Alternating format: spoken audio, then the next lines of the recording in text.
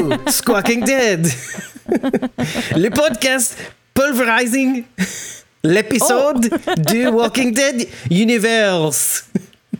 That's not going to be the intro, is it? Yes, it is. Un poquito el nuzo. Nope. And that ain't even right. No, that's not at all right. Sometimes we give you news. Sometimes we make you laugh. But most times we go deep. And today I'm here with Bridget. That's ko-fi.com/Punky Brewster. That's PUNKYBRUISETER. And Survivors Tier member Aliza Jones 71 on Instagram and JonesAJ6 on Twitter. And today we're here to talk to you about Tales of the Walking Dead's 5th episode in its first inaugural season, titled Devon, featuring A-Train. A-Train. It's not even that I think of A-Train every time I watch it. It's that I think of Sharondy thinking of A-Train as she watches it. And so it comes back around to me. And then now that's in my head. So in my second watch, I was thinking, I bet Sharondy thinks that this is A-Train coming out right here. Anyway. Obviously, he didn't run fast enough. See, that's it. There you go. So you've watched The Boys, right? Right, Aliza? Mm-hmm. Yeah. Okay. Well, what did you think of it? I'm just curious. I did well till I got to the hero-gasm, and then that was just a little too much to me. I expected it to be worse. That's what I thought of Hero-gasm. I expected it to be far worse. Well, I mean, they do have to, I'm sure, do some limitations to put it out for public viewing, because I heard the comics were pretty, but graphic. Giant penis snake coming at me through the door, and I can never eat calamari again. I mean, oh no. Or octopus. I just have a picture of the Deep screwing an octopus, and I'm thinking to myself, oh, I can't do that ever again. I was like hungry. Yeah, I can't give up the octopus. I don't know. It's technically squid, so you're safe.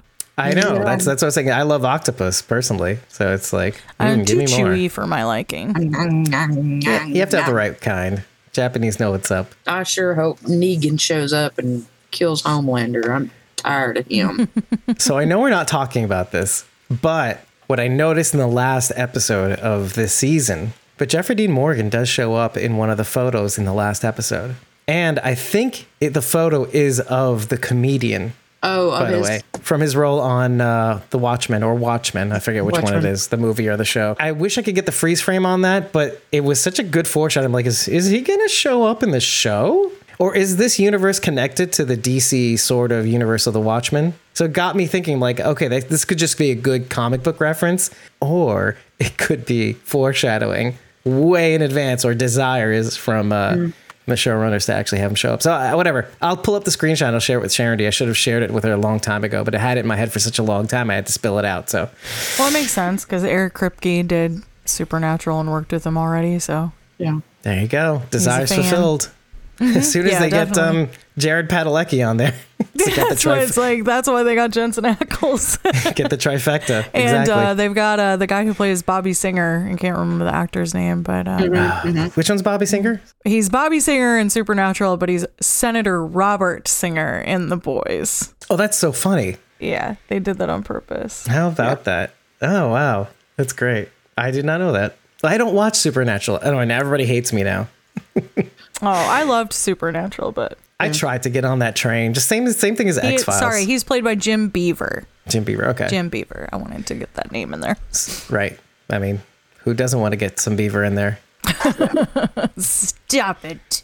Stop it, David. He's the gun seller in Breaking Bad and Better Call Saul. Okay. So in terms of first impressions, this is going to be an interesting one to talk about because some mixed reactions, at least behind the scenes. I didn't get enough info. Obviously, we're recording prior to the episode airing publicly, and it's not going to be published for a while.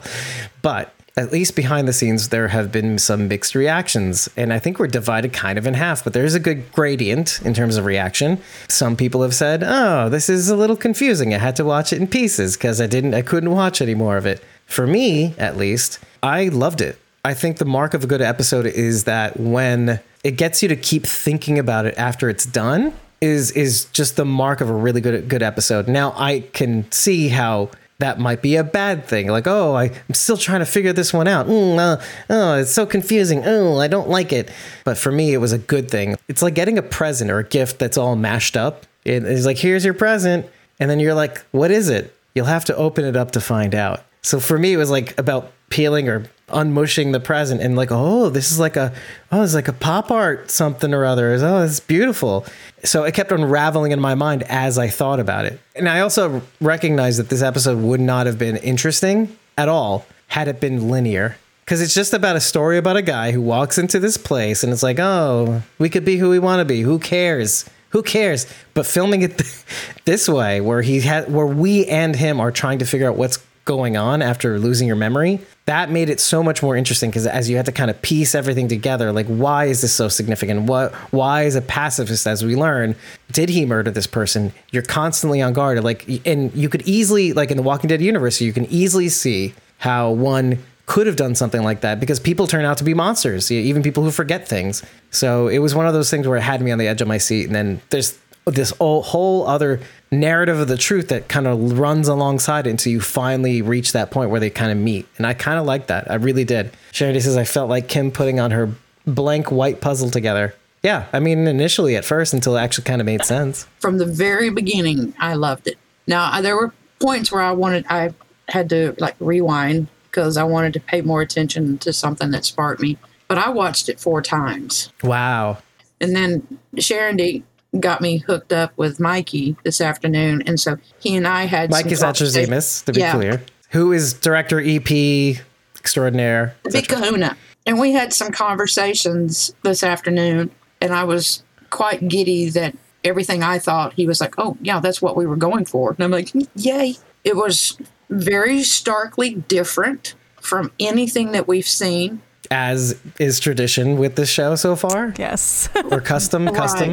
And this really touches on a lot of, human nature or the lack thereof, and kind of falling back to old ways. The stranger, the outsider, the film noir. Mm-hmm. I mean, there's just so much packed into it. I think I was kind of like everybody else at first. I was like, oh, this is crazy. What's going on? But then it was like, okay, I got it. I know what you're doing now. I see. And it reminded me a lot, for some reason, that just came to me, was Jacob's Ladder, the movie, Jacob's Ladder. Yeah, similar, right? He's trying to piece together what's happening. This is with Tim Robbins? Tim Robbins, right?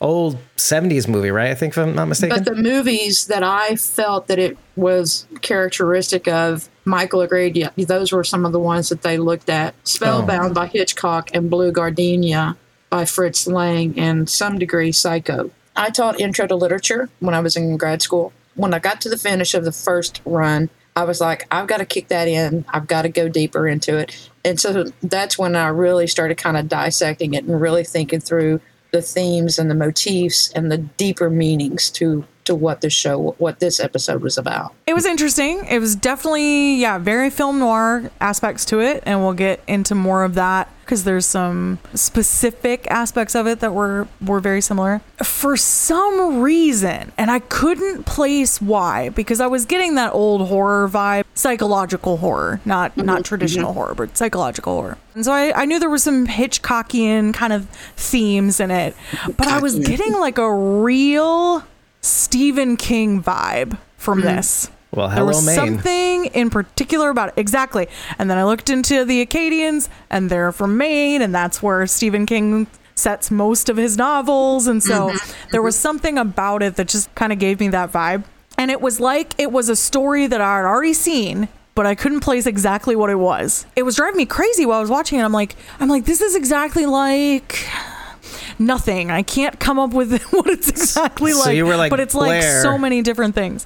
And you had deja vu, basically. So. I guess so. Memento came to mind. Yeah. As like Sharon said in the chat. Like Sharon said, there were elements that were, very similar to Hitchcock, very similar to Stephen King. And there were just some pieces that I was like, this really reminds me of, like, oh, I don't know, the Salem witch trials, or Joan of Arc. Right, and because of the French. So, yes, and also the potential of he's not being burned at the stake, but it's almost like Right, that the like kind we're of all mob turning against mentality. you kind of thing. Yeah. So there was a lot to it that reminded me of a lot in history too. And so I think maybe that's why I couldn't quite piece together like exactly what it was that it reminded me of, but it reminded me of many different things.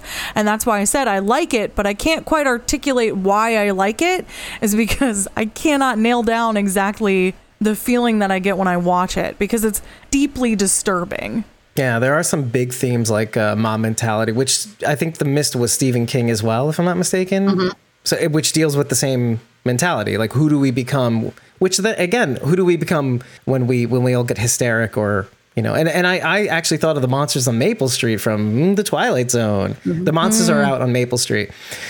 Which deals with a neighborhood dealing with who is the alien, and there are like all these signs, who among us are the aliens, and there were air raids and landing, etc. UFO spotted in space, and basically the aliens were testing out the community to see how long it would take for them to unravel as a community instead of come together, and they timed it and everything. So there are elements of that as well. The Mist. Same kind of mob mentality, which is like my biggest fear, by the way. I have nightmares about that, like being accused of something. So this really hit me when he was at the tombstone and everybody's like murderer, and they tied him up and he was like, I don't know what I did. I didn't do it, probably, because that's not who I am. And that I literally have dreams about just that. And it's the worst. As a kid, accused of something that you didn't do. Hello, childhood.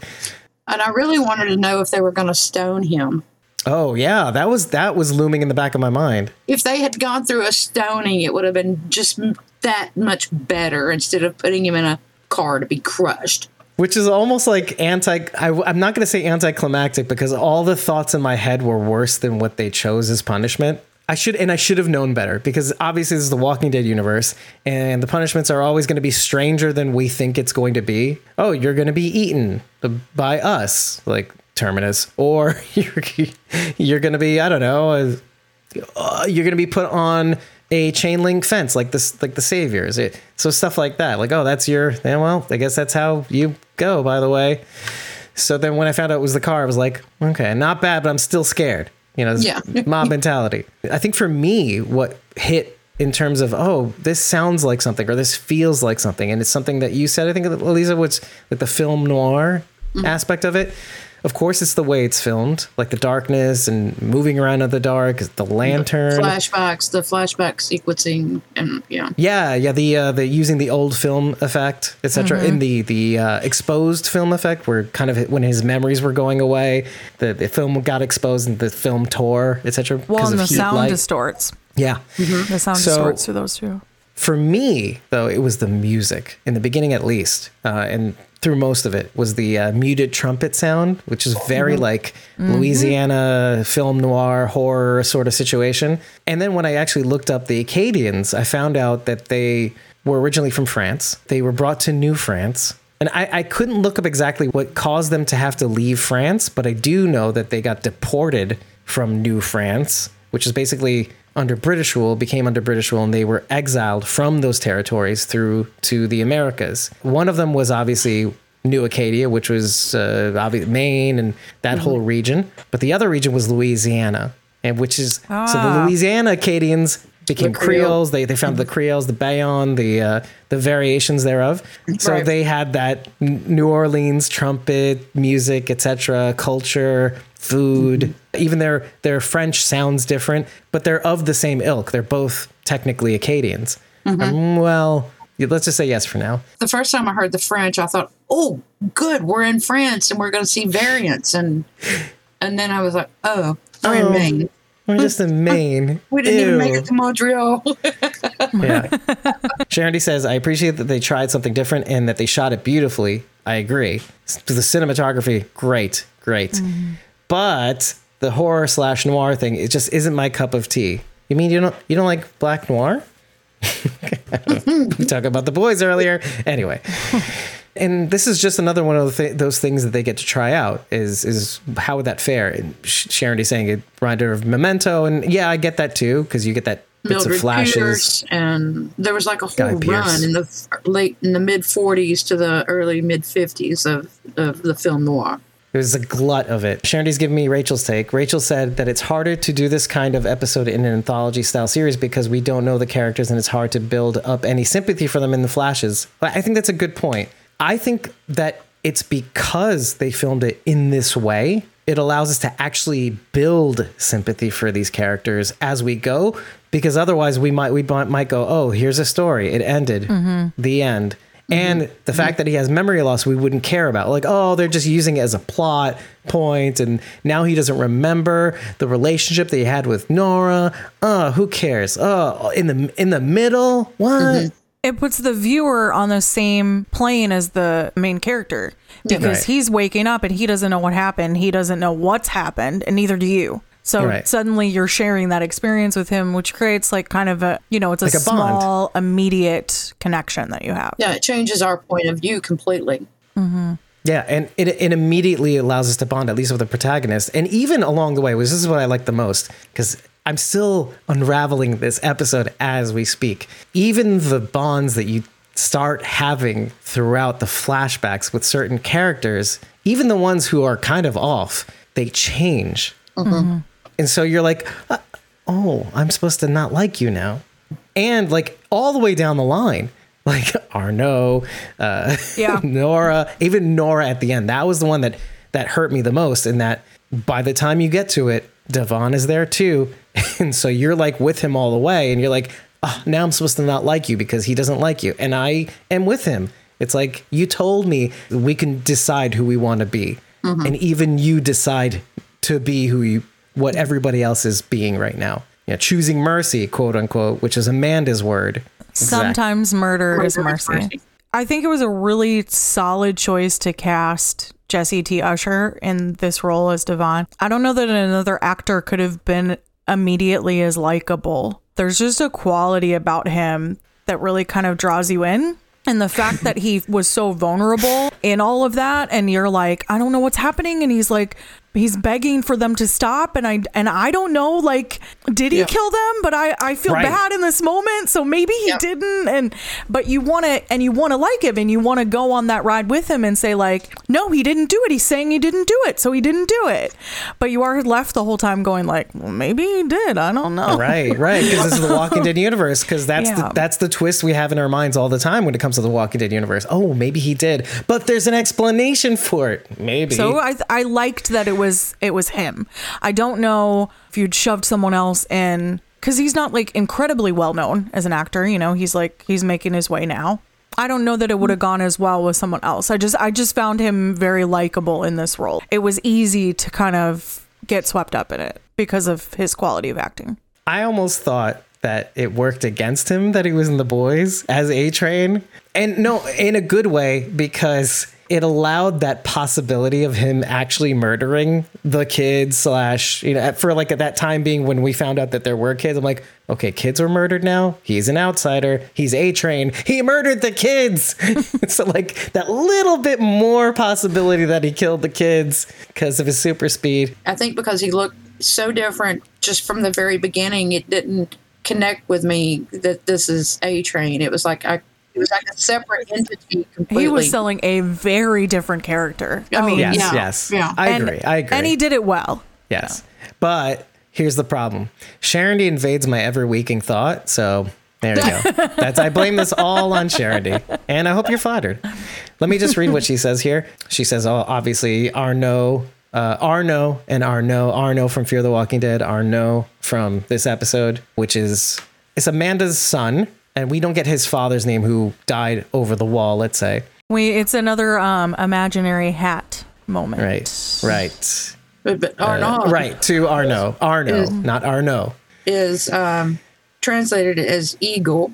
And is the Arn is eagle. And the AUD is power or leader. So powerful eagle. Or an eagle, which is a predator. Right. I was going to say Arnaud is really just short. Then. Yeah. It's short for Arnold. So it's French for Arnold. There you go.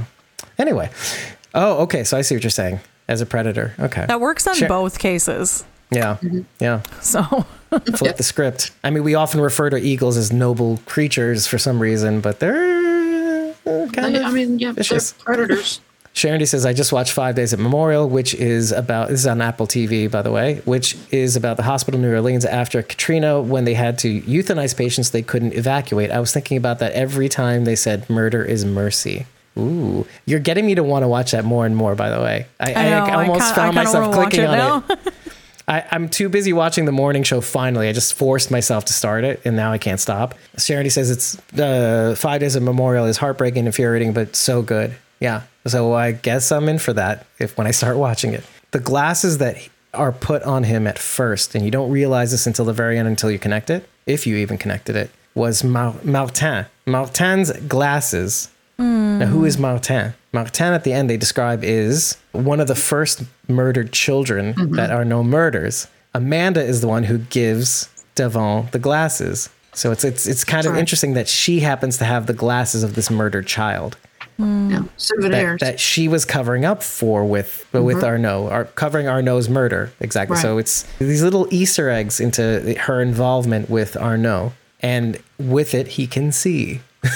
So, and who else but to uncover all of this but the very person who was accused, which is Devon. It wasn't until the second watch through that I noticed that the line that he's saying over and over again makes so much more sense once you've actually seen the episode. You will see. The Je verrai. It means I will see. He says that over and over again, and it's like the first time through, you're like, okay, it's just like it's just a thing that he says. But the second time through it, or even just recollecting like what you've watched, it just has a more powerful meaning. He will see literally and figuratively of what happened and what is the clarity of the moments. Yeah, playing with vision, playing with figurative vision. Yeah, I like that. I love that. Especially since the first glasses he wears is the murder child glasses. It's kind of like, oh, okay. Give it time. You'll know the significance of the thing you're actually using to see. So. And I'm sorry. I laughed at Walker Amanda. At first? Or? Yeah, at first. I mean, and his line, if you can walk, you can talk. I'm like, oh, this is classic. This is going to be good, Before we get too far, I want to comment on Sharon D's comment. She says, I will see lends more to my thread about perception, because Sharon D has a running theory that each episode has something to do with an aspect of perception. Like first episode was perception of, what was it, others or how you see yourself. It also does correspond with the mental illness thing that I had mentioned. So we will not know until the end if both will stand up or if one of them will get knocked down. I'm a really big fan of true crime. You may or may not know this about me, but I love true crime. Yes, tell us more. No, I'm kidding. I love true crime. And I lived in Milwaukee for a while, if that tells you anything about like why I love true crime and like knowing a lot about it. There's a lot of serial killers from Wisconsin. So I lived in an area of Wisconsin where a very famous serial killer lived named Jeffrey Dahmer. and so I know a lot about serial killers. Anyway, serial killers almost always have a personality disorder of some type, usually something along the borderline personality disorder, narcissism. It's also very common that they suffer brain trauma at a very young age. That tends to be a thread. It's not like 100% of them have brain trauma, but a lot have had some sort of brain trauma at a young age. Also, they've had really hard childhoods. And so we see that in this, right? A kid born into this world or young into this world of craziness, Arnaud. Right? Arnaud. Okay. And, we've seen it in The Walking Dead with Lizzie. We saw some of those tendencies too there. Now, I'm not saying Lizzie would have been a serial. That's not what I'm saying. But just that same premise exists already in the Walking Dead universe. So this is just kind of bringing that concept back. I see it as another episode that checks that box of like, there is an element of mental illness in this, like for sure. And a bit of that. Unlikely duos forced to work together. Yeah. Namely Devon and the Walker, essentially. Amanda. Walker Amanda. So wait, Elisa, you said chavire, to lose one's mind. Is that French? Well, I was doing just some background studying on the Acadians, and it kind of went through some of their languages that they use, their beliefs and things like that. And that one line popped up, and it was just kind of like an independent paragraph with one sentence. And I just had to write it down because I thought, oh, this is just so apropos for the episode we watched. And on the both, note of mental illness. Devon feeling like he's losing his mind, and Arnaud obviously having gone a little mad. The whole mob mentality where they've kind of lost their minds on the reasoning and rationale level. It was like one line that I found, and I was like, oh, this is just so apropos because I found it when looking up the information about the Acadians. That was literally the one line, was the word and the definition, and it stood alone by itself, independent of everything else. And I mean, there was no follow-up. It was just, they were talking about the different words and languages, and I was like, wow, okay, maybe you're here for a reason. Sharon says Arnaud is what Carl could have been. Carl Grimes could have been from The Walking Dead. I don't feel that. I could see Sam probably could have turned into that. Let's define what Arnaud is. Arnaud, like you said, could have had childhood trauma, maybe a head injury, etc. He does obviously have a scar, and we could talk about that just after this. And whether or not he got the scar after or before the child murderers is something that I do want to talk about. And it makes him want to, whatever the trauma is, maybe the trauma of the world falling the way it did, growing up in this apocalypse. But either way, he made him want to murder children to save them, from being monsters, or having to make the decisions that Devon and Amanda are talking about. Should I not kill? Should I kill? And save them from that choice, right? And B, saving them from the horrors of the world. Right. I mean, then there was the incident that Amanda touched on very quickly when they're at the dinner table and he says, mothers are mothers. And she's like, well, since that episode. So I guess, when he had Devon gone out with his father, right, and he did not, and he almost didn't make it back. And my mind went to, well, he's doing this on the premise of, I'm going to save the children from what this is. Reminded me of Dee when she was about to kill Lydia. I'd never thought of you in this world. And, again, with Carol, how she looked at Lizzie and said, you can't be in this world. And Sam couldn't have made it into this world. I don't feel that way about Carl. I just don't have that feeling that he would have become the savior of children by murdering them. But I think I see what Sharon means, because a lot of the term, like the term mercy, is inverted in this episode to mean, murder, right? Murder is mercy. Right. So it's weird considering, like, Rick Grimes says, may my mercy, well, which is a Sadiq quote, really. Right. But may my mercy prevail over my wrath, meaning don't murder. Which Michonne carries on just before she leaves, when she spares Virgil, by saying, all life has value. As long as you have breath, you can contribute to this world. You can turn things around. We decide who we are. I mean, Devon kind of says it, repeats those words in a different way in this episode. We decide who we are. But I just think, like, Nora doesn't listen to that herself. Thinking he was going to save the children from, being killed by walkers or from turning into horrible people. I mean, I just said it earlier. I was saying how, like, yeah, exactly, horrible people. Meaning also, let's not think of children as born into sin, but let's think of their point of view, or let's say Arnaud's point of view. As long as you're with me here, locked in this place until I kill you, you're innocent. I'll take care of you, etc. I'll coddle you. I'll subdue you, etc. I will save you from both having to make the choices that Devon has to constantly make, meaning that kind of pacifism, like, I can choose not to kill, or Amanda, kill them before they kill you. These extreme choices of how to live in this world, but also save you from the horrors of this world, the horrors that you were born into, which I had to face with my father over the wall. Why don't we drill down a little bit further into Arnaud's scar, his father taking him beyond the wall? Because I do want to talk about that too. Oh, and Sharon says, in addendum to the Carl comment, without a village to raise him, Carl could have been a twisted psycho. And actually, what's funny is, with the village, Arnaud turned out to be a psycho. And that, it's inverted. Right. And if you think about it, on The Walking Dead, Michonne's friend that she met Jocelyn. back up with, yeah, and how all those kids were twisted. I think it was 913 scars or something. Scars. Yeah, scars. Yeah, and how all of those kids with the village, you're right, with the village even, they all became twisted. Twisted, yeah. Like her. But because of the horrors of this world, right? Mm-hmm. They even had walls, quote unquote walls. It's really a big gate in the forest to protect their community, because I think they're inland. They're in a peninsula probably.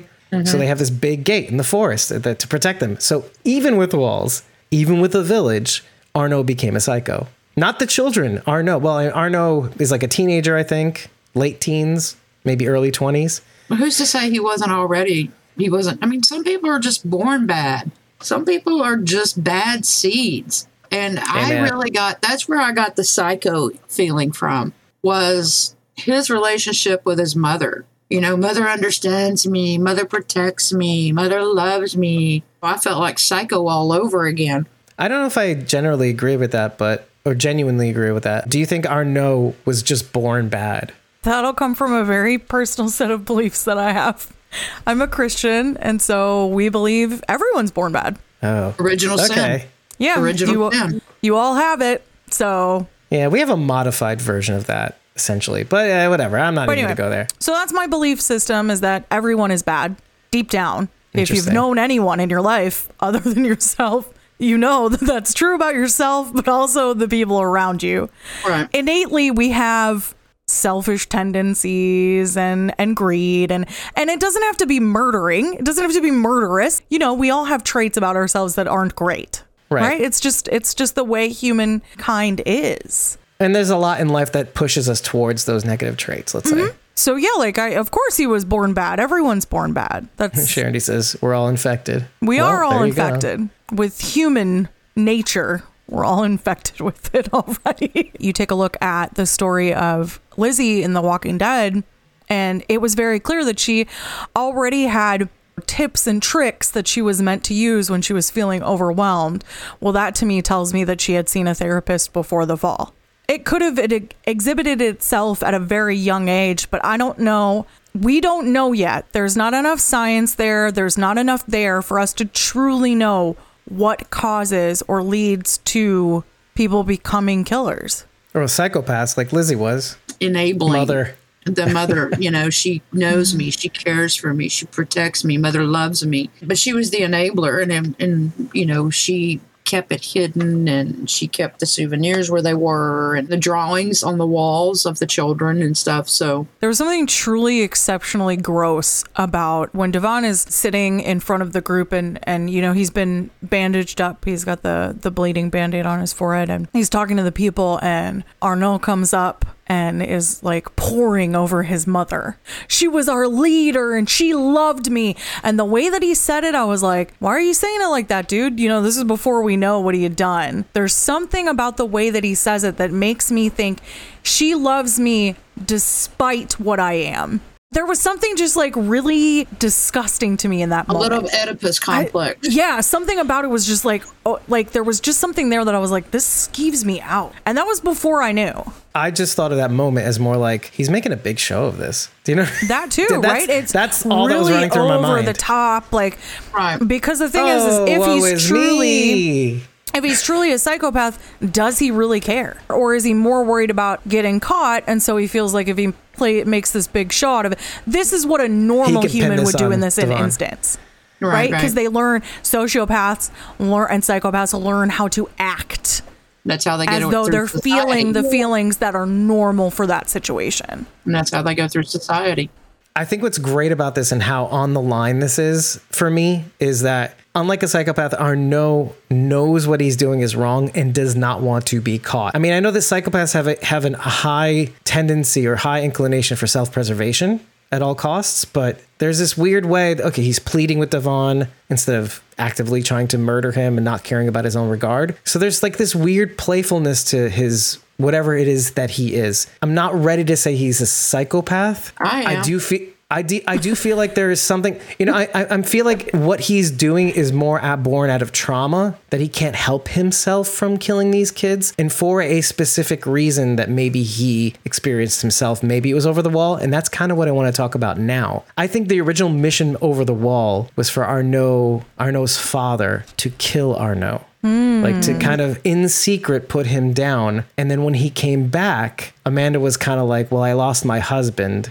I'm not going to lose my son. That's what I thought. Because there's the scar. The scar is unexplained. I didn't think that. But now that you're saying that, if they all went together, which is what they said, right? They all took the trip over the wall, and Amanda figured out that that's what her husband was going to do. She could have killed her husband to protect Arno. Right. But it was just Arno and his father. I thought And it then was all three of them. What do you guys think? Because I thought it was just the father. Arnaud and his father. Okay. Yeah, because Yeah. she said when they didn't make it. So Oh, I don't I know. don't know why I thought it let's was all say three it of them. is, that makes it even I mean, either cooler way, right? and Either tighter. way. As we were kind of talking through this, because I really hadn't thought about the neck scar. I don't know why it didn't trigger anything for me, but I kind of thought maybe it was a defensive wound from Martin from the first one. That was a defensive wound. Like that's why it's there. Back. Like he's He fought trying back. to, yeah, and that's his defensive wound, is he was able to get like a lick in. But they have to come up with a reason for why he has it. It was an accident. They went over the wall. You can say anything about anything that happens out there, and everyone's going to believe you because Right, 'cause crazy it's out stuff there. happens out there. The story's fine without the neck scar. But when you see it, you're like, how did he get it? And if that's the case, when all the pieces kind of come, and again, this is the episode that keeps on giving. Once you're done with it and you get to roll it around in your mind on first watch, and then get to see it over again, you're like, oh, he might have gotten that scar from his father. And the mission to go over the wall was to get rid of Arnaud without telling Arnaud, probably. Like, hey, you and me, we're going to find some berries. Arnaud, I'm your French father. And then he goes over the wall to get strawberries, let's say. And then he comes back and it's like, Dad tried to kill me for killing Martin.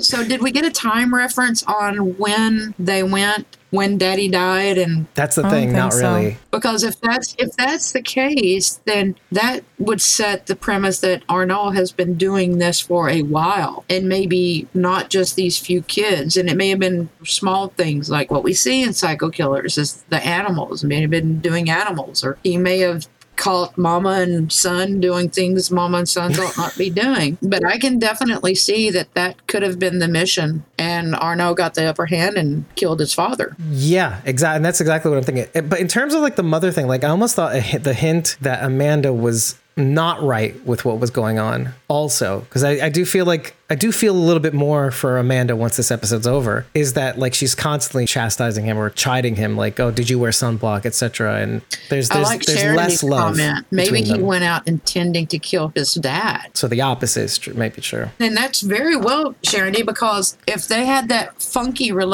punky relationship, he Wait, Not could Don't funky name out bunky. this. No. No. Leave her name out of your mouth, Elisa. Okay. if they had this weird Oedipus relationship and he had this love affection, he could have been jealous of his father and wanted his father out. So I think Charity might be spot on as far as that goes. And again, that ties back to not only the Oedipus complex, but also to Psycho, where there Okay. was just this infatuation with his mother, and it was always mother. And honest to God, I think if mother had just died and turned, Arnaud would have kept her as a walker. Yeah, could be. Like, assuming that what you're saying makes sense, and you're starting to turn me around on this, and I almost wish this wasn't subtext. Like, I wish there was a little more to go on in terms of that, because then I'd be totally on board with you, because it sounds good. It sounds real good. I'll say this in terms of like real life crime. You think of people like the co-ed killer Edmund Kemper had a really unhealthy relationship with his mother, and Ed Gein. that is a precedent. Yeah, Ed Gein. That is a precedent in the data that we have when it comes to serial killers, that their mother can be sexually abusive to them, and it can result in this extremely verbally abusive. You know, and usually dad is either really physically abusive or no longer in the picture. That tends to be a trend as well. So that doesn't surprise me. There's another angle that we can look at this from too, by the way. Arnaud is of a certain age, growing up in the apocalypse, and it's possible that he's doing all of this because there's a part of him that feels his childhood was lost too. And so that maybe because of that, he doesn't want these kids, kind of like you said, Elisa, Dee with Lydia, where Dee does not succeed in squelching Lydia and herself. Arnaud is making sure children don't have to grow up like he did, let's say. Where he was truly doing it out of mercy. That, like you said, he had lost his childhood, where Dee failed in killing Lydia. You know, when she said, I've thought about this world without you in it for so long, I never thought of you in it. Maybe it is, but it's on a very warped and depraved level. Well, like he knows what he's doing, but can't help himself. He doesn't seem to do it in a malicious fashion or a brutal fashion. He gives them That's what I'm saying. Candies that, Edibles, probably, like in Evie Joe. yeah. I almost Yeah. thought it looked like a jam, like a jelly or a jam or like a honey. It was like a syrupy thing. They were Yeah. like candies, so they're the different flavors: the peach, lemon, peach, Grace. treats. Flambés is strawberry, and Wasn't it in like a thing with a spoon? Wasn't he like spooning it out? it looked like he was using his fingers. Oh, right? I thought it was like a spoon, like it was some I sort thought of that like at first, syrupy too. thing. No, he just had a knife in his hand, just plain old knife. But I mean, yeah, Just in case. we could be taking it in the wrong direction. But I mean, No, it's and that's could be where that murder mercy thing comes from. I feel like I'm leaning more in your direction about the Oedipal complex because it's almost better left unsaid, right? And this way you can kind of go at it from all angles. Clearly he's doing this and he can't help himself from doing this, but he feels like he's giving these kids mercy. So like whatever the reason is, which is great to be able to speculate on. It's like the Walking Dead universe is the gift that keeps on giving when it comes to having some of these parts so vague that you can actually work on it in your mind and try to figure out what that comes from. But clearly it's definitely the Walking Dead style. Like, oh, people become twisted and don't follow the rules. Something that Devon mentions. Like their laws exist for a reason, aside from the comment that says, except for the ones who make them. It's very clear that there's a reason why there are rules. Well, that applies to this story too, even that side comment, Dave, because who makes the rules in this community but Amanda? And the doesn't rules do follow not them. apply to her own family. And she even Right. says on that we can agree because she's Oh, self-aware enough to know. Yeah, and I think it's telling that when they finally make the realization and everybody's kind of come around that, okay, it is Arnaud, but you hear Devon's speech of, you guys, you don't have to be this way. And then Nora says, we can show mercy. And then my brain flipped. I thought, oh, okay, we're not going to be these people who put people in buses and crush them. We're going to show mercy. And then it was like, son of a bitch, murder is mercy. And what they did, the mercy that she showed was throwing him in them ultimately putting him in the pit. There is no mercy. I have a question about that scene because I really struggled with that very last scene. I struggled with that probably more than any other part of the whole I did it episode. first too. Yeah. Devon is saying, you don't have to be this way. We can choose how we want to be. You decide. Was that a plea for Arnaud's life? I think so. But what do you I think so. Lisa? Of saying that, there's different ways of handling this. Part of the pacifist creed involves it's better to let one guilty man free than kill 20, because it deals with the death penalty. Better to let a one guilty man free than kill 10 innocent. Yeah. So there's a possibility that we can rehabilitate. And kind of going back to what I was saying before, like you draw breath, you have value in this world, even if you're a shitbag like Negan, let's say, or something to that effect. Even Okay. if you suck like Virgil. Okay. So that you decide who you want to be. I see. It was just he was so incredibly unlikable. I was fine with his death because I struggle with this one particular thing, right? This like child killer. Not okay with me. This is just what my brain thinks in terms of the show. He was so that's miserable. like I most wanted fans. to relish in his death. That's messed up and not how I would be normally. But like all people are monsters, right? We just talked about that. So like, I don't know. I never said I agreed with that. By the way, I don't think there was that backlash, Bridge, when Rick spared Negan. There was the Yes. huge backlash, not only in from contrast. the people there on scene with Maggie but the fan base. They were like, why? And I can see Arnaud thinking, your life will be more miserable if you're spared and kept in prison. Or Devon says, yeah. Right. That's kind of what Devon's thought process is. You have to live with this. I didn't know if that's what it was or if it was like a plea to let him live and go. I guess that's what I kind of thought was like, is he pleading to let him go? Like, this is ridiculous. Again, and that's where it really like took a turn for me. I couldn't figure out what. So that makes sense if this is in terms of like letting him live versus like forcing death upon him. Well, let's revisit Amanda's rules, right? Amanda's rules, or her, at least her philosophy was murder is mercy. And so as you go through the episode, you realize, okay, better to kill them first before they kill you, which is something Rachel says often.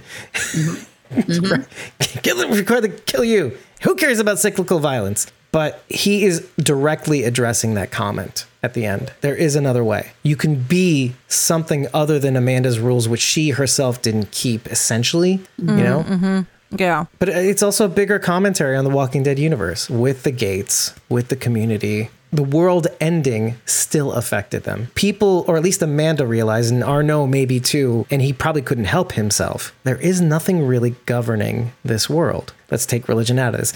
But there's nothing really governing. There's no God watching. He wouldn't let this happen. There's no God watching us anymore. Let's say anymore, right? The end of days happened, right? I can do whatever I want. nobody's going to stop me. And then you'd think the mom would stop him, the one who makes the rules. And even she doesn't stop him. There's nothing stopping me. So he's addressing that comment. Rules are only upheld by individuals who follow them. And it serves most. But it starts with one not following them. And you see this everywhere, right? One person drops trash. You're like, I'll drop trash too. Let's litter. Let's get a little naughty. And I also like his Do you know what I mean though? Yeah, and I also like Davon's comment when he's in the bed and they're having that conversation, and it's like the guy shot, I didn't, I got shot in the leg. And he makes the comment of, if you save your life, make sure your life is worth saving. That kind of flash forward to maybe Arnott was not savable. But even he says he's savable. I mean, not savable, that's kind of like the wrong term, let's say. But in essence, like, he deserves to live long enough to know what he did and that everybody hates him. Right. Do you know what I mean? Well, you can't play God. Like, that's the ultimate end to that. Right. You can't, you shouldn't play God. It's not up to you to decide who lives and who dies. It's up to our maker, let's say. I did a lot of looking and researching on when everybody walked up and they turned palms up. What's funny about that is that you would think, okay, like bicycle signals, that means stop, right? But they say we. Like, so everything is reversed. It's like mercy means killing. Stop means we. Like stop means go. It's just strange. So, the palms were always a judging gesture. When you look at images of Christ, some of the older medieval images, he has the one hand up and the one kind of down, like blessings to the Christians and damnation to the others. And so when I was watching that, because I saw their palms up like this, I was waiting for them to turn them, but I never saw them turn, because then that would have been very, very obvious a damnation gesture. There's even more to that. So there's two things that happened in that scene that are very interesting. One is in olden times, you never really show your actual hands because it was a sign of disrespect. It's the same thing as the inside of one's hat. Usually they have lice and it's not pretty. But there are like certain insults, right? One of the biggest insults, right, is showing the hand, which is dirty. It's generally not nice to look at in olden times. So you usually show, like you said, the top of your hand, because that's the cleaner part. You're working with your hands. It's just, you don't show a person the dirty hands. It's a very insulting gesture. Same thing with the bottoms of your feet. This is more a Middle Eastern thing now. In the bottom of your shoes, you don't keep them upright to show the soles. You keep them down so that you're not insulting somebody by showing them the dirty bottoms of your feet. The second thing is, and this is the height of insult, is when you spit on someone. You think, in modern times, you think, spitting, it's just nasty. Don't do that. You're showing the height of disrespect to somebody when you spit on them. I thought in those instances, it says so much. The lengths to which people will go to not only accuse you and condemn you, but also to hate you with every fiber of their being by giving you this insult. And in French culture, this is the height of an insult when somebody spits on you. You don't do that. It's like punching somebody in the face. You don't do that unless you hate somebody to no end. Like a closed fist punch. When I was thinking about the palms and their showing of the palms and all of them kind of doing that low, but it made me think of Pilate. Bridge. Pontius? Yes, Bridge. Remember when he washed his hands, he showed them to the crowd, basically showing we are clean. I am clean of my judgment against this man. I also got that feeling that they were saying we are clean of our judgment against you. We have no blood, no innocent blood on our hands against you. And that you are guilty. Interesting. This is just to give people who don't know what you mean. So Pontius Pilate is who basically betrayed Christ, essentially condemning Christ to the cross. No, the people did. With this. Yeah. The people did not want to. He did not want to, at his wife's behest, did not want to pass judgment to have Christ crucified. And he basically said, I'm washing my hands. I will let the people choose. He gave the people two choices. It was you could condemn Jesus Christ or you can condemn this man who is definitely guilty and has done a ton of horrible stuff. Barabbas. Here's your choice. Who would you like to condemn?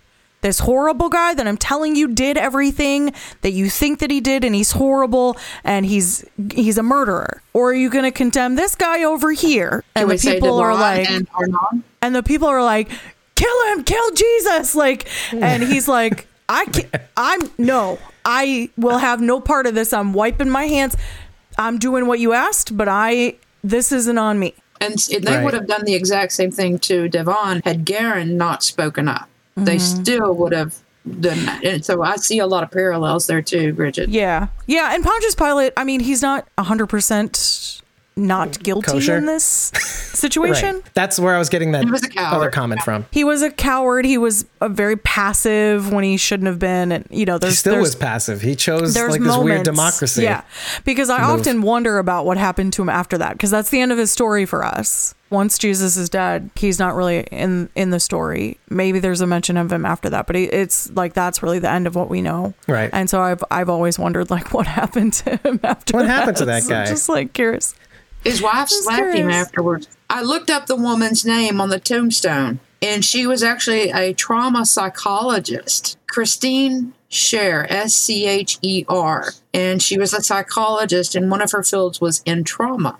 She died in like 27, I believe I saw. Of 27 years old? Oh, 1927. Gotcha. No, she was, I think, from California. But I knew when I saw that name, it was just kind That's of so one of funny. those things that was like, that's got to mean something. And so when I went and looked her up, and she was a psychologist in trauma, and I was like, hot damn. You know, and that goes along with what you're talking about, Bridge, about the trauma and how it changes and warps people sometimes. By the way, was this one of your Mikey insights also? No, Okay, this that was should a have been- me insight. He would have been like, oh my God, I think I'm in love with you. I Elisa know. Jones. I did that one, and I did the Mikey. 3P. I dug onto that, and I dug into the strawberry. I dug deep into that. Le phrase. And I found out that with the Acadians, that when you were baptized, you were giving the name of a saint as part of yours. And there was Part of your baptism name. there was a Saint William Arnaud. He was actually killed in South France for being a heretic, but they called him the Inquisitor. Interesting. Like basically was this guy the old Frenchman? He sounded like he was the leader. Like and maybe Amanda was kind of like an advisor or something like that. By the way, who's played by Andrew Tickle, who I've had some really great conversations with. He actually posted a picture in my DMs on Instagram of one of the cemetery scenes at night, one of the night shoots that he edited down a cool. little bit to kind of make it more visible. He's such a sweet guy too, and so he played the older gentleman who's yelling at Devon. And I wasn't ready for him too. I didn't know He how was big a very part he had. convincing. He was a great actor because you really were like, this guy, Yeah. man, he won't let up. Yeah, he's going for it. So Have any of you guys taken the water tower tours? I have not. No. Okay, I didn't know if you knew Stephen Sweet. Stephen Sweet, right? Yeah. He's I've all met him, in this yeah. episode. Clip it up with the Sweets also too. He is all in this episode. All in this. Yeah, he's everywhere here. He was one of the Stephen Klansmen. Sweet? Yeah, he was. Yeah, he's got lots The of Klansman. airtime. I mean, like front line. I don't think he has any speaking parts, but he's like front line, one of the front line people in the crowds always. Oh, Oh, that's maybe awesome. I'll post a screenshot. Yeah. I know there was a guy with a ginger beard, but didn't look like Steven. So, like, there must be another guy with a ginger beard, like Steven Sweets. So, guess what is with the gingers in this French community? I don't know. So strawberry is a symbol of righteousness. Man by his works brings excellent fruit. Not only does it obviously the pleasure and sensuality between Devon and Nora, but it's also a symbol of righteousness. I like that, which helps him narratively point out the fact that he was right this whole time, that he wasn't a killer. Oh, and you know what? Well, and then he also says, that shit does not belong in a salad too. So maybe he's right about that as well. Although I have to say, like strawberries and vinegar, like balsamic vinegar, a little sugar, a little salt, actually tastes pretty good. Just going to say that out loud. It does bring out the flavor. The Hanlon's new Superba poster that just before he has one of his flashbacks. Yeah. When he's getting the glasses for the first time, apparently, Martin's glasses, he sees the poster and he flashes back. But I looked up what the new Superba was by the Hanlon brothers. 1898, this poster was from. This is originally 6 brothers in a kind of like this is like a multi-talented special effects magic show sort of extravaganza. Like back then, this was your entertainment. If you lived in a rural community, you traveled to the city, you watched the Hanlon brothers do this new Superba show. Now, it was like magic, special effects. It was kind of a macabre show, too, because it had like people being decapitated. There was a train wreck and smoke and waterfalls. There were acrobatics, a lot of acrobatics, pantomimes, dancing girls. But essentially, it was a show without any dialogue. Kind of goes hand in hand with some of the clown shows as well. Like there were a lot of pantomime, and everything is more like acted out rather than spoken. Interesting thing about that is that there were originally 6 brothers, but one of them falls due to head trauma and dies. He doesn't die from the trauma. He has this massive brain injury and eventually kills himself. By the way, the accident that he falls from is called the leap for life. Because of this accident, just as a side note, the Hanlon brothers themselves invented the safety net for acrobatics and further develops a version of this for the urban fire departments, and eventually gives the patent to the New York City Fire Department too. So they own the patent on fireman safety nets, etc. So interesting little factoid. Oh, they also happened to have invented the what's called the Hanlon braces. And what those are you ever see a musical or play production that involves a rotating stage? Yes. They invented that essentially for their La Superba show. That's very cool. That's pretty cool. And they were French, correct? No, they were based in Cohasset, Massachusetts. They were actually Irish immigrants. The father was a Shakespearean actor from Ireland named Tom Hanlon.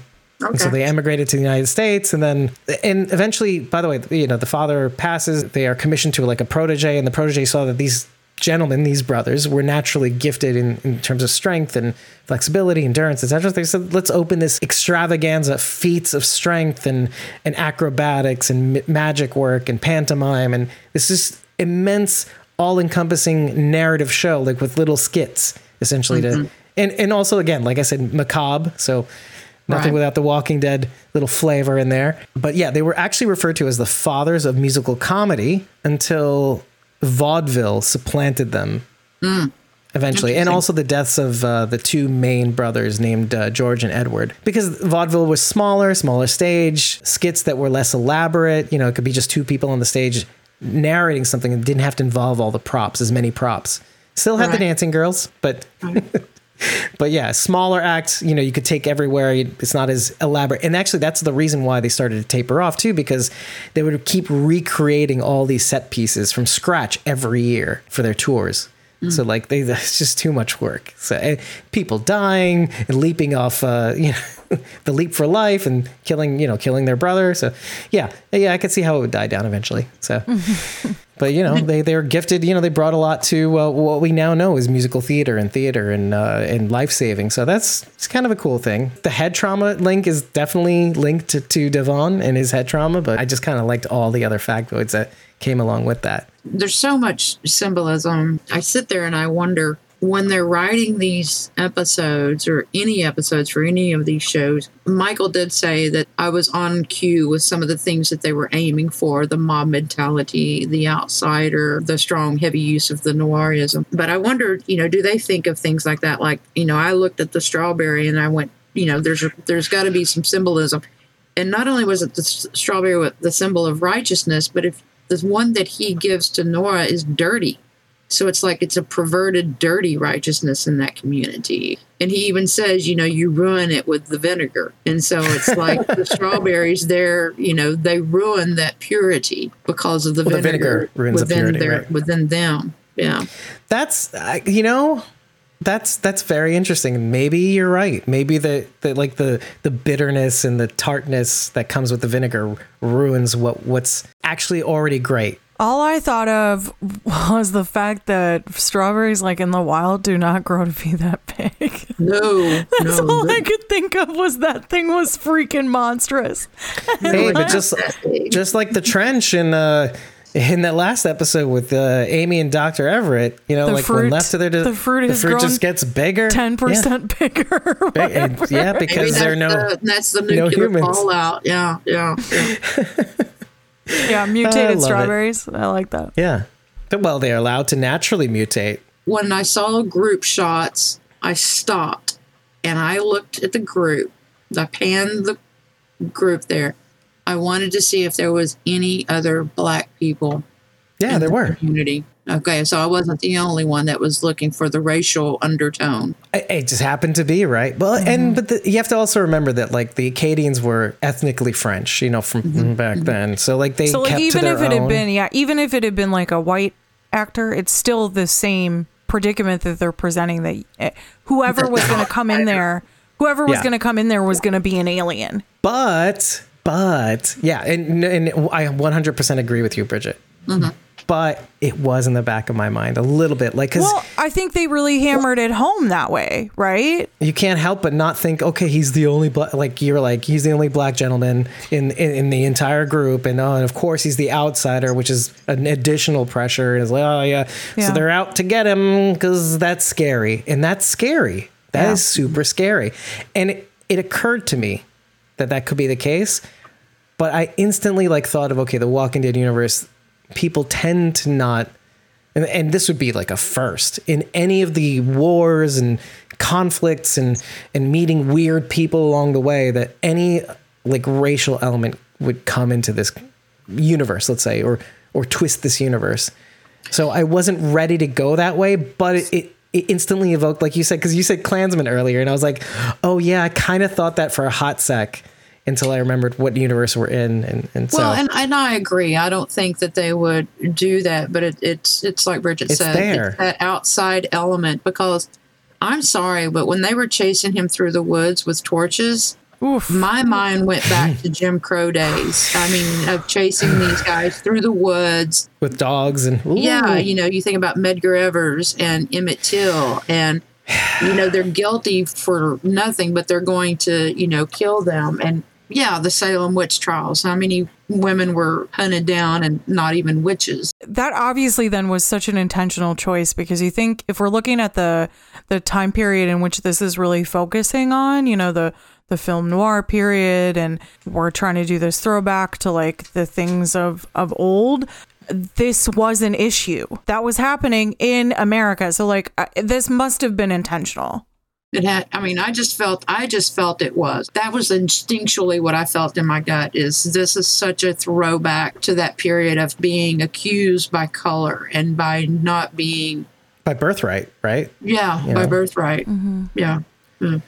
Well, and so there's two other things, and that's absent any information. One could be accused of thinking that, but then what sold that imagery were the handcuffs, because they weren't police officer handcuffs. These were you have to use a screwdriver and screw the chains in, and they looked kind of like the old shackles, right? Let's say.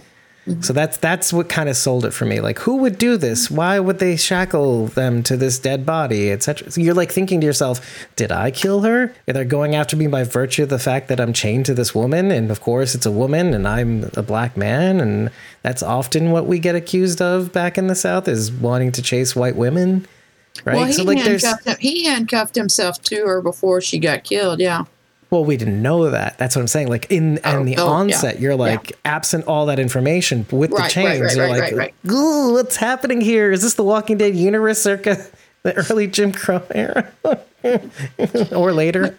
But it could be. I mean, it would not surprise me for the writers and the directors, Channing and Michael and everyone else to say, these are issues that we face. What was it, Michael? His exact words. I said, I think some people have a problem about the episode, because they want all the walkers, when in fact, death of society and death of the moral compass is all part of the notion of an apocalypse. That's what I said to him, because that's the reason the show is a massive success. The larger, more important themes. Walkers only represent impending doom. It could have been a flood that pressure wipes out society. And so it wouldn't surprise me for them to look at issues that are relevant today. And I'm sorry, but things have kind of started to flip. We've seen some of that Jim Crow mentality come back in the past 5 years, and so it wouldn't surprise me for them to address it. The guilt by birthright, guilt by color, guilt by not being who you are. It's that mentality of, if you're not from here, then you are the goat. You are the one that we will sacrifice. Tale as old as time, earlier than the Old Testament, let's say. of the suspicion of the outsider. In fact, like, I mean, the Old Testament talks a lot about not looking unfavorably towards the widow, the orphan, and the outsider, let's say, but outsider meaning outsider who came inside, meaning, and which perfectly describes Devon. The term in Hebrew is ger. Ger means stranger, let's say, right? But in terms of the ger itself, it means, no, they're not a stranger. They adopted your religion. They may not have been born into it. They like were grafted. Devon, yeah, he was grafted into society. Amanda was widowed, okay? The orphan, technically Arno isn't orphaned, but many people were, apparently. And then the ger is Devon also, like the outsider, right? And it's the first one you suspect. And he says that, you would that's have scary killed more me, than and anything. then another child would have gone missing. And that plays to not only that whole ideology of the outsider, but it also shows kind of a reflection of our judicial system. There are a lot of people in prison who are innocent that just were arrested because, well, we need somebody to arrest, and you're kind of the stranger in the crowd, and so you're the it. Yeah, it kind of goes back to D, right? The it that I was trying to save you from, etc. Like, okay, might as well put you down before the it gets you, right? But and it goes to one of my earlier points, and Devon being a pacifist, and better to let one guilty man free than let 10 innocent people die under the death penalty. And what mobs become ultimately, right, are the mob justice, because there's no real rules. Rules are what individuals hold up and decide to hold up. Let me, just on the note of that, I went to a wedding last night, and it was never more prevalent that like norms start eroding once one or more people start allowing them to erode. And as I was sitting in the back, and a wedding is kind of like a solemn event. You're here for the couple who are, in this case, getting married under God, etc. And there are so many weddings in the Jewish community, and that they happen during the week because the weekends are full up, etc. And like there's community. When I say community, I shouldn't say community. Like, it's massive. There's just everybody knows everybody sometimes, but then nobody knows nobody. But there are a lot of weddings that happen every single day. It's very common. And so when it becomes so common, and you have this cousin getting married, or this friend, or friend of friend, or community member, etc., it's like you're all going to everybody's weddings. Like, how many weddings have you gone in your lifetime? You can count probably on 2 hands, right? I can't. It's innumerable. I can't count how many weddings I've been to in my lifetime. Just because y'all have good parties. Well, and that we breed. Okay, let's just put it out there. We breed. So what ends up happening is that you get normalized to it. You go to this wedding, go to that wedding, it starts to mean less and less. And so what ends up happening at these weddings, it becomes what I referred to it last night. It's like a social club. People are talking in the back. People are standing off to the side, having full conversations. I had a guy behind me talking on his cell phone while this whole thing was going on in front of me. And it got to a point where like the din was loud enough that nobody said anything about, because the couple and the families are normalized to this as well. And so I'm sitting there as a stranger, observing all this behavior going, this is too much. The wedding was for my boss's daughter. And this is a man I've grown up with since I was a child. And I said, dude, I'm just tell you this right now. For you, I wanted to beat a motherfucker. Just like, but how do you beat all the motherfuckers, right? And this is my point. That's the thing. How do you beat all the motherfuckers who are doing this, right? You can't. You can't. The second you become a Karen to one, they're all like, what are you doing? We're used to all this. But do you know what I mean? You're the Karen in that scenario, because you're like trying to stick up for what's right by the couple. But like, if everybody's doing it, you've already decided how you want to be. Society erodes. This is like and imagine there's no like moral authority, a universe with no moral authority. How quickly does that crumble? You have to decide. You as an individual have to decide who you want to be. Yeah, Charity says strike one down and 2 spring up in their place. Well, I mean, you'll get murdered. So I don't know. It just made me think of that and how quickly we can all fall prey to just letting it go, letting it all go, letting all the norms and just doing what we want. And don't judge too quickly. That's another factor too. Don't judge too quickly to that which, what is it they say? We are most afraid of that which we don't know. And so I think it's just a matter of, just because you may not know someone or something, to not pass judgment. My parents got very racist after 9/11. If you even looked Middle Eastern, they would not get on a plane. And still have family that will not get on a plane if there's someone who is wearing the traditional Middle Eastern headdress or wear. That's where you see even today our society, as with these folk, they didn't know him. It's easy to pass judgment. It's easy to pass on the judgment of another to someone that we don't know. And it just made me think about that so deeply of they didn't know him, but they were able to just automatically accuse him. And I see that with my folks. No, not every Middle Easterner flew a plane. And I was real quick to tell my mom, who's very Christian as well, Mom, what do you think Jesus looks like? He's not blonde hair, blue eyed. He's going to look more like these people you are refusing to get on the plane with. Yeah, he's kind of got a nose like mine and big beard. Yeah. I don't know if you've ever seen the like it's probably real short about me, my size.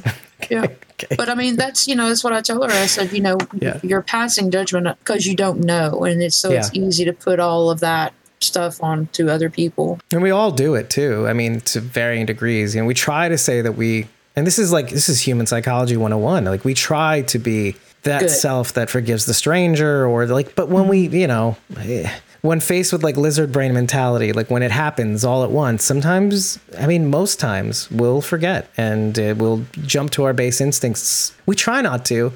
And because the opposite is worse. Like we all have biases and it's a part of how you grew up and the people you grew up around and the people you've been wronged by in the past and trauma and everything else, like all of that contributes to the biases that you hold. The thing is, like, if you're truly trying to be a good person and try to move above that, it is just to know that those exist and to just try to be as careful as possible as you can to like step around that and make decisions not based on that initial like knee-jerk reaction, right? Right. To quickly shift your perspective to assess the situation in a way that doesn't frighten you, let's say, or whatever initially frighten you. Right. And were these kids not missing before he ever got there?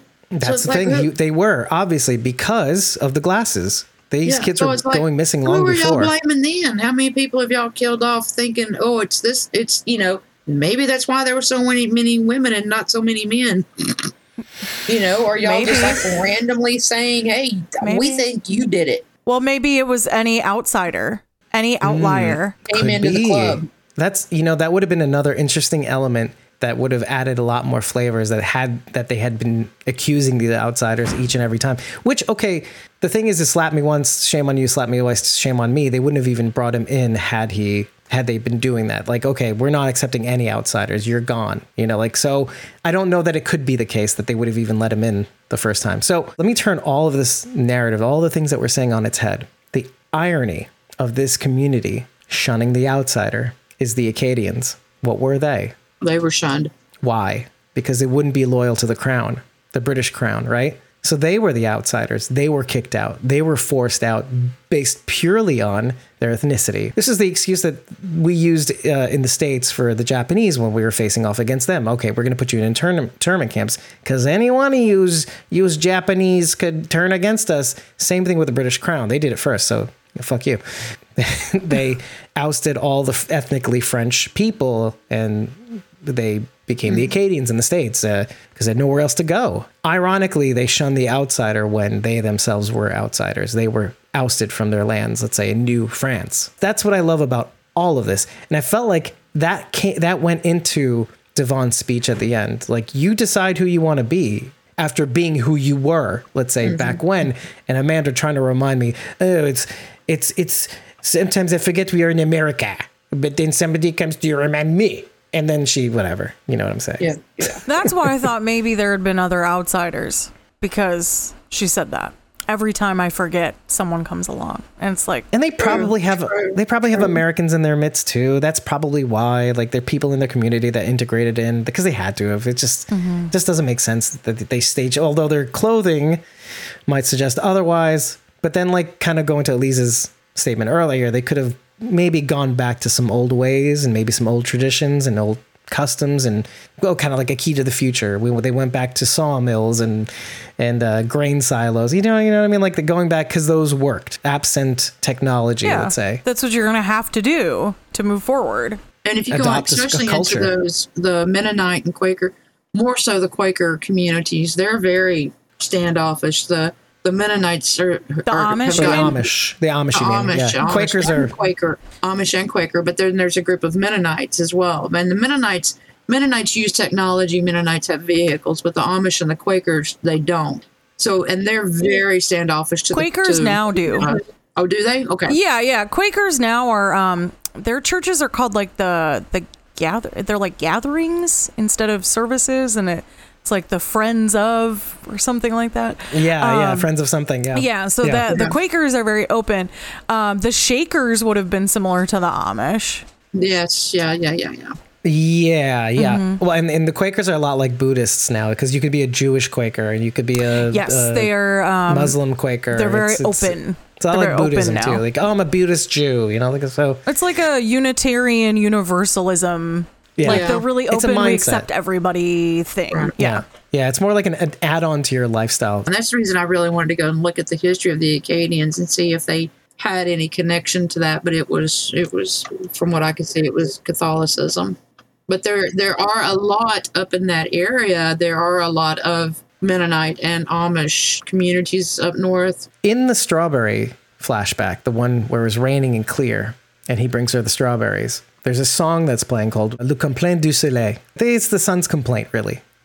So it's by Laura Cahen. And I could do the French. I won't probably butcher it, even though I took so much French when I was younger. It essentially boils down to the sun dominates all. The sun flies over all of us, so it's everywhere. And the sun devours me. When the dawn comes, it calls me. The sun still knows. The sun still knows what to do now. Wake me up. The sun will drive away the pain. It will even blow away the wind. But caught in my big kite will come from time to time to lose me. So essentially, the sun's always here, except for when it's not. Like it can even drive away the winds. You know, like the wind can be blowing and it's still too hot out. It can be the source of my pain. It could be the source of easing my pain. You know, the sun could be a lot of things. So I love how that kind of refers to, in a sense, Nora. And the very thing that I grew to love about being here is the very source of my pain by the end of it. The song is a little bit foreshadowing in a sense. The song ends with these two lines. Le soleil est moins fort. The sun is less strong out. And depuis que tu dors, il sommeille. So since you sleep, he sleeps. The woman singing the song directly ties it to a person. Essentially saying, when you are less strong, where your feelings are less strong for me, you know, I feel less strong. When you sleep, the sun sleeps too. So like the source of my pain and my joy is sleeping. It's a good parody of the relationship of Amanda and Arnaud. Amanda and Arnaud. Okay. Yeah, and Can you Arnaud. explain that? Their relationship together. When you sleep, I sleep. The sun, With the each play other? on the No, word, I'm the kidding. play on the word sun. And Okay. Oh, the sun don't. Yeah, that's interesting. Like the English translation, sun is the sun. Wow. And in that sense, it's not even romantic. It's like, you know, you're my everything. You're my sun, etc. You know, when you feel it's the pain, I feel Oedipus. pain. Yeah, and that's the Oedipus. Yeah. That's a very good. And if you see twist. tying it two people together, you know, if you sleep, I sleep. Although the song is playing while Devon is giving Nora the strawberries. But that's honestly, that's fine too. I like the way you twisted that. That's kind of good. My twisted mind. The vinegar makes the strawberry taste bitter. Not good. Not good. I don't like. Okay, the piano flashback was very interesting to me as a person who plays piano. How when I heard him play piano, I heard sounds really good. And he's like, oh, it's very bad. I'm like, first of all, shut the fuck up. Second of all, but the second time when I watched it, it's perception. Like Sharon said, the tie-in could be perception. You perceive that because you didn't play it exactly like she played, that it was bad. But when I hear it's good. It's just different. You just have to believe that that's good. And as they're playing, I'm like, this sounds really good. It's not the best, but it's not bad. Keep going. On top of like the romantic overtones, the undertone of it is also good. Like you may think you're bad. And I feel like we brought this up in one of these episodes in something that we just recently edited, that you believe you're bad. And then you just have to believe that you're good. Oh my God. No, it wasn't any of that. I'm sorry. So Sharon is in charge of the clips. She decides what we clip out of each episode. And recently she pumped out a bunch of clips from past episodes. One of them was Raising Hope. The clip was called Raising Hope. And it was the season finale of The Walking Dead World Beyond's first season, right? In it, we describe Hope having experienced trauma, feeling like she could never be good, no matter what she did. As much as she learned to try to screw around, it's the reason why she screws around. She's like, I'm never going to be good, so why not lean into the bad? Pull pranks, run kegs, and brew beer and be a pain in my father's ass, right? And so if you're bred to feel like you'll never be good, then of course that's what you're going to be, no matter what you do. It doesn't mean that you're not intelligent. She was always not regarded as the genius / overachiever that Iris is, even though by the end of it, you realize they're about the same in intelligence, but Hope is pretty intelligent. And that's whom Leo was talking to the Civic Republic military about, which is why they want to capture Hope rather than Iris. As it dovetails back to this episode, Devon could easily see himself as bad. Also throughout the episode, he could have seen what in his mind's eye sees as like, oh, maybe I am the murderer, but he never stopped believing in his heart because of this feeling he got from Nora initially that I could choose to see myself as good. At the end of the day, that feeling, more than a memory, stuck with him throughout the entire recollection throughout this episode. And I kind of like that theme, that we decide who we want to be, even if we've done bad. And that's the theme that I really want to touch on most, is that even if we've done bad, and there are tons of people in The Walking Dead mainly, but also in the Walking Dead universe that have done shitty things. Right. And yet we still regard them as good because that's how they regard themselves as being. Even Negan, to a certain extent, but probably to a large extent, because at the end of the day, we grant him mercy. And he chooses, and then because of that mercy, just like Virgil, and to a smaller extent, and odd how those two, and it's not odd actually, it's intentional. You know, we choose to save Negan, and then Michonne, because of her sliding doors experience, chooses to save Virgil. As a result, not it's like, sliding doors. Because I didn't grant him mercy. That's how Kirsten Acuna referred to it when she came on the show. So that's what I'm going with. I said dark mirror. Okay, I said it was a dark mirror reflection of her. Had she not spared Andrea, this is how it could have turned out, right? Oh, man. So I just love that aspect of this story, is that even if he did do the murder, which is why he's so hard on himself, meaning the Walker is so hard on him. That's not what I do, and yet I did it. I accidentally caused the murder of Amanda. Let's say I didn't mean to, but he's hard on himself. Absent his memories, he's hard on himself. So I just love that little piece of that. If you can talk, you can walk. Okay, let's talk about the people. I know you guys are raring to go. So 2 bits of evidence, and I'll let you guys play. One is he's on his way to Montreal. The evidence that we have that he's on his way to Montreal is that his sister, I guess, is going to be his sister in the photo, is wearing a McGill sweatshirt. McGill is obviously in Montreal, Canada. Mm-hmm. I don't think he's from Canada. I think he was on his way to Canada because he doesn't know any French, and Montreal is a French-speaking province. So you would know French if you're from Montreal, right? Basically. Second clue, obviously, that we need to talk about is the PPP card that he seems to have. Oh, I'm sorry. There's a third bit of evidence that might not be in your head. I ran into a not so nice guy in the woods. He chose not to fire. Bad dude decided to fire. Now, he may not have had this card on him before, and he may have gotten it from the not so nice guy. Like a pass card. Okay. Okay. Okay. Now, on the one hand, it could be that this just illustrates his level of pacificity, right? Even faced in this dire situation where even if the option of killing and not killing is not 100% clear, he chooses not to kill. Well, he could have died, and then that's how he ends up with this group. Had he shot the guy, he would have never maybe made it to the group and had this experience. But then again, what if the not so nice guy was either Heath or somebody of that group who owns the key that picked him up from wherever they were? So do we ever see the 3Ps anywhere in Fear or The World Beyond? I would have reported on it. Because there was a theory floating around that it was like the initial incarnation of the 3 circles was the 3Ps, and that they had done that, planning on that becoming the symbol, and then it didn't. They reworked it or whatever. But that was all like conjecture. You want to know how I strike that down immediately? And it can't be that? Well, that technically, okay, that was in season 7. In the midst of season 7-6. And yeah, actually season 7. I want to say season 7. That's right. Season 7, because 6. Right into season 8, we already see the 3 circle symbols on the can of pears that Jadis opens after her whole community is junked in the trash compactor, let's say.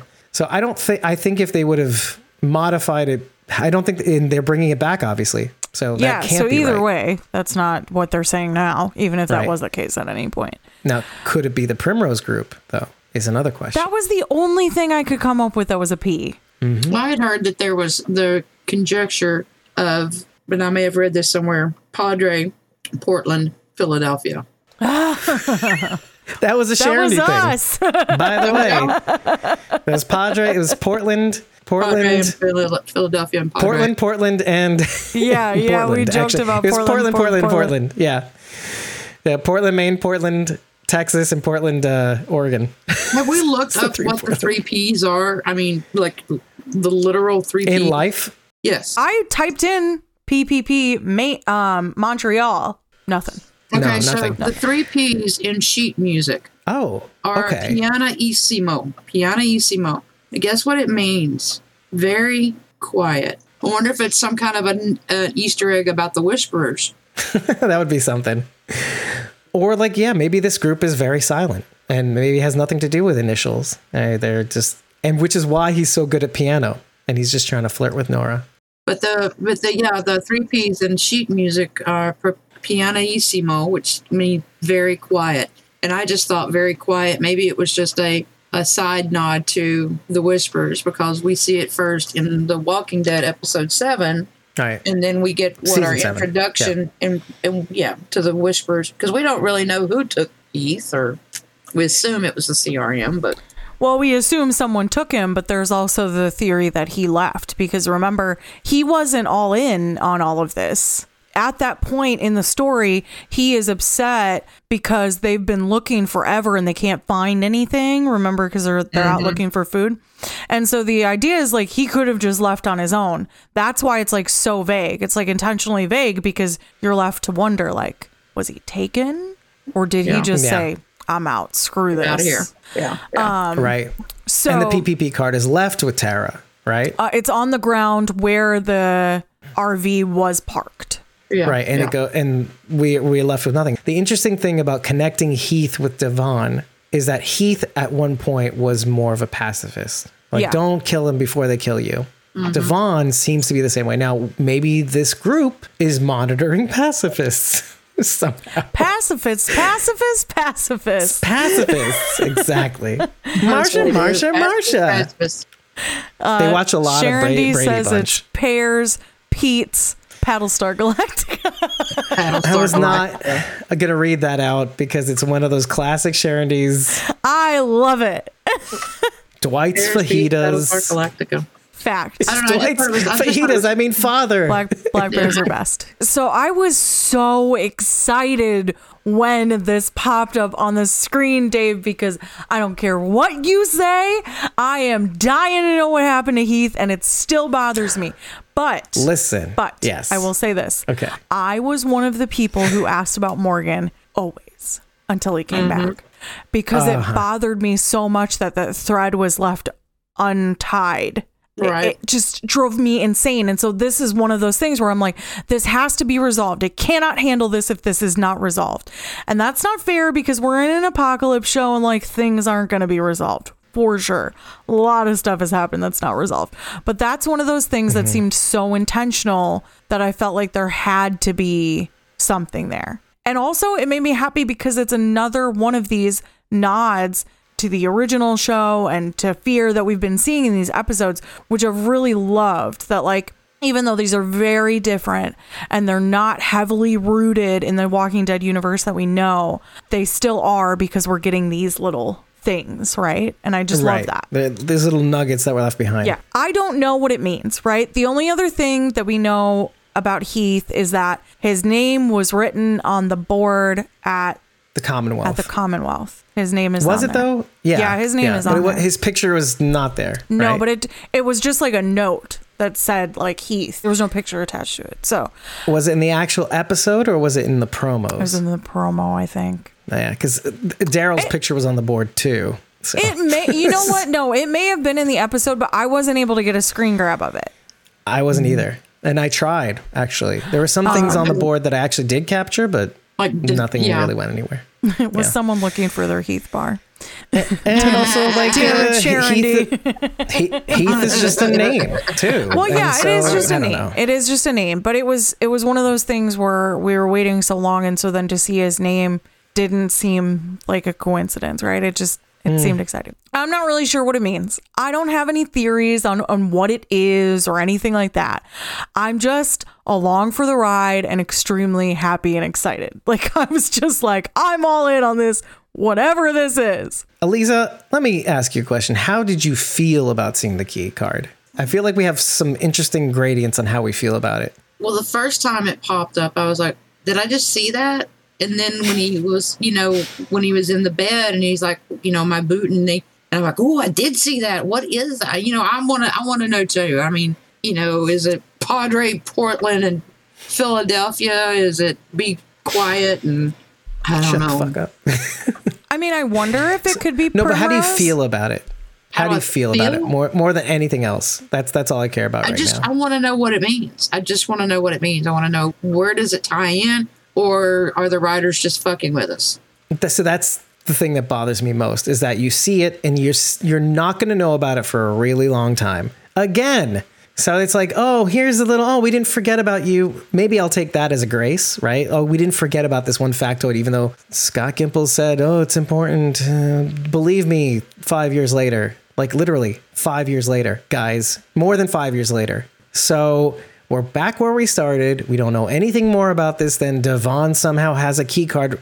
Could be he had it on him the whole time. Could be he got it from the bad dude he met, right? That's what I'm going with. And he's on his way to Montreal to, what I'm assuming, see his sister who's away at college, and just making sure he can get to his family. And I think that's probably where he's going to end up going further. Like, he's like, maybe he stopped here and he just has to get to his sister. And then he ended up trying to form the family he chose. And what's interesting about that is the family he chose ends up rejecting him, which is unusual in the Walking Dead universe.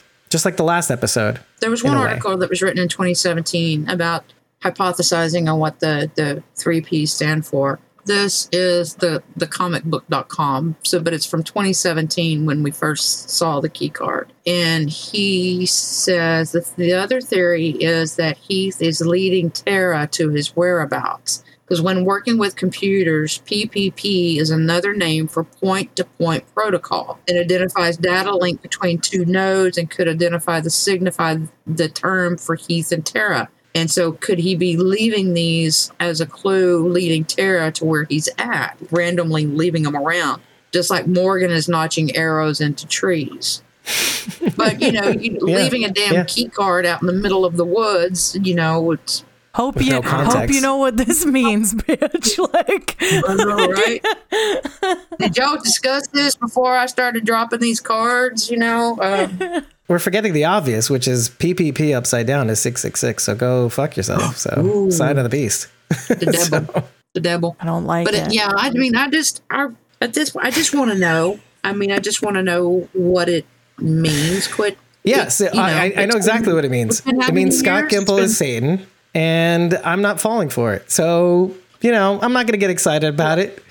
It's been 4 years since we first saw it. It's been 4 years since we first saw it. It's been 5, technically, right? Because the year 5, that 5 years shall not be named.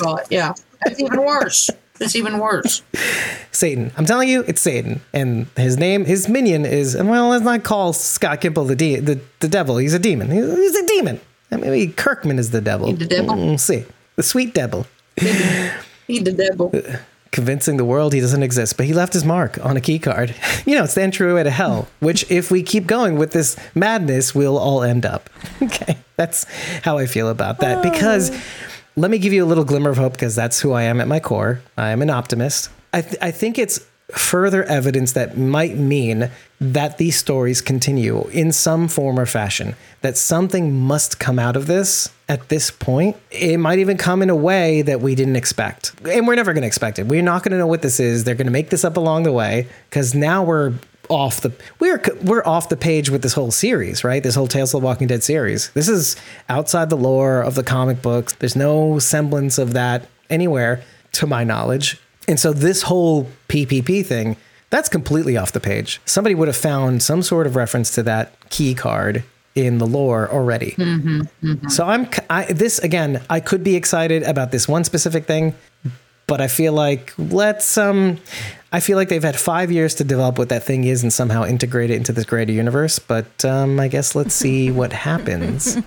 Until such time that we figure any of this out, the devil reigns. And if you like what you heard, head over to ratethispodcast.com/Squawking Dead. 5 stars and an eggplant is all we need to know that you love us, or devil horns, or a demon. That's fine. But tell us what you liked. Tell us what you didn't like. Tell us the devil's real. Tell us what we missed more than anything else. But tell us after every episode. And if you like what we're doing as a podcast and want to make sure you get your insights into these episodes and or want to be involved on how this podcast shakes out, well, head over to ko-fi.com, create a free account, and follow us at ko-fi.com/Squawking Dead, because to attend these recording sessions is absolutely free.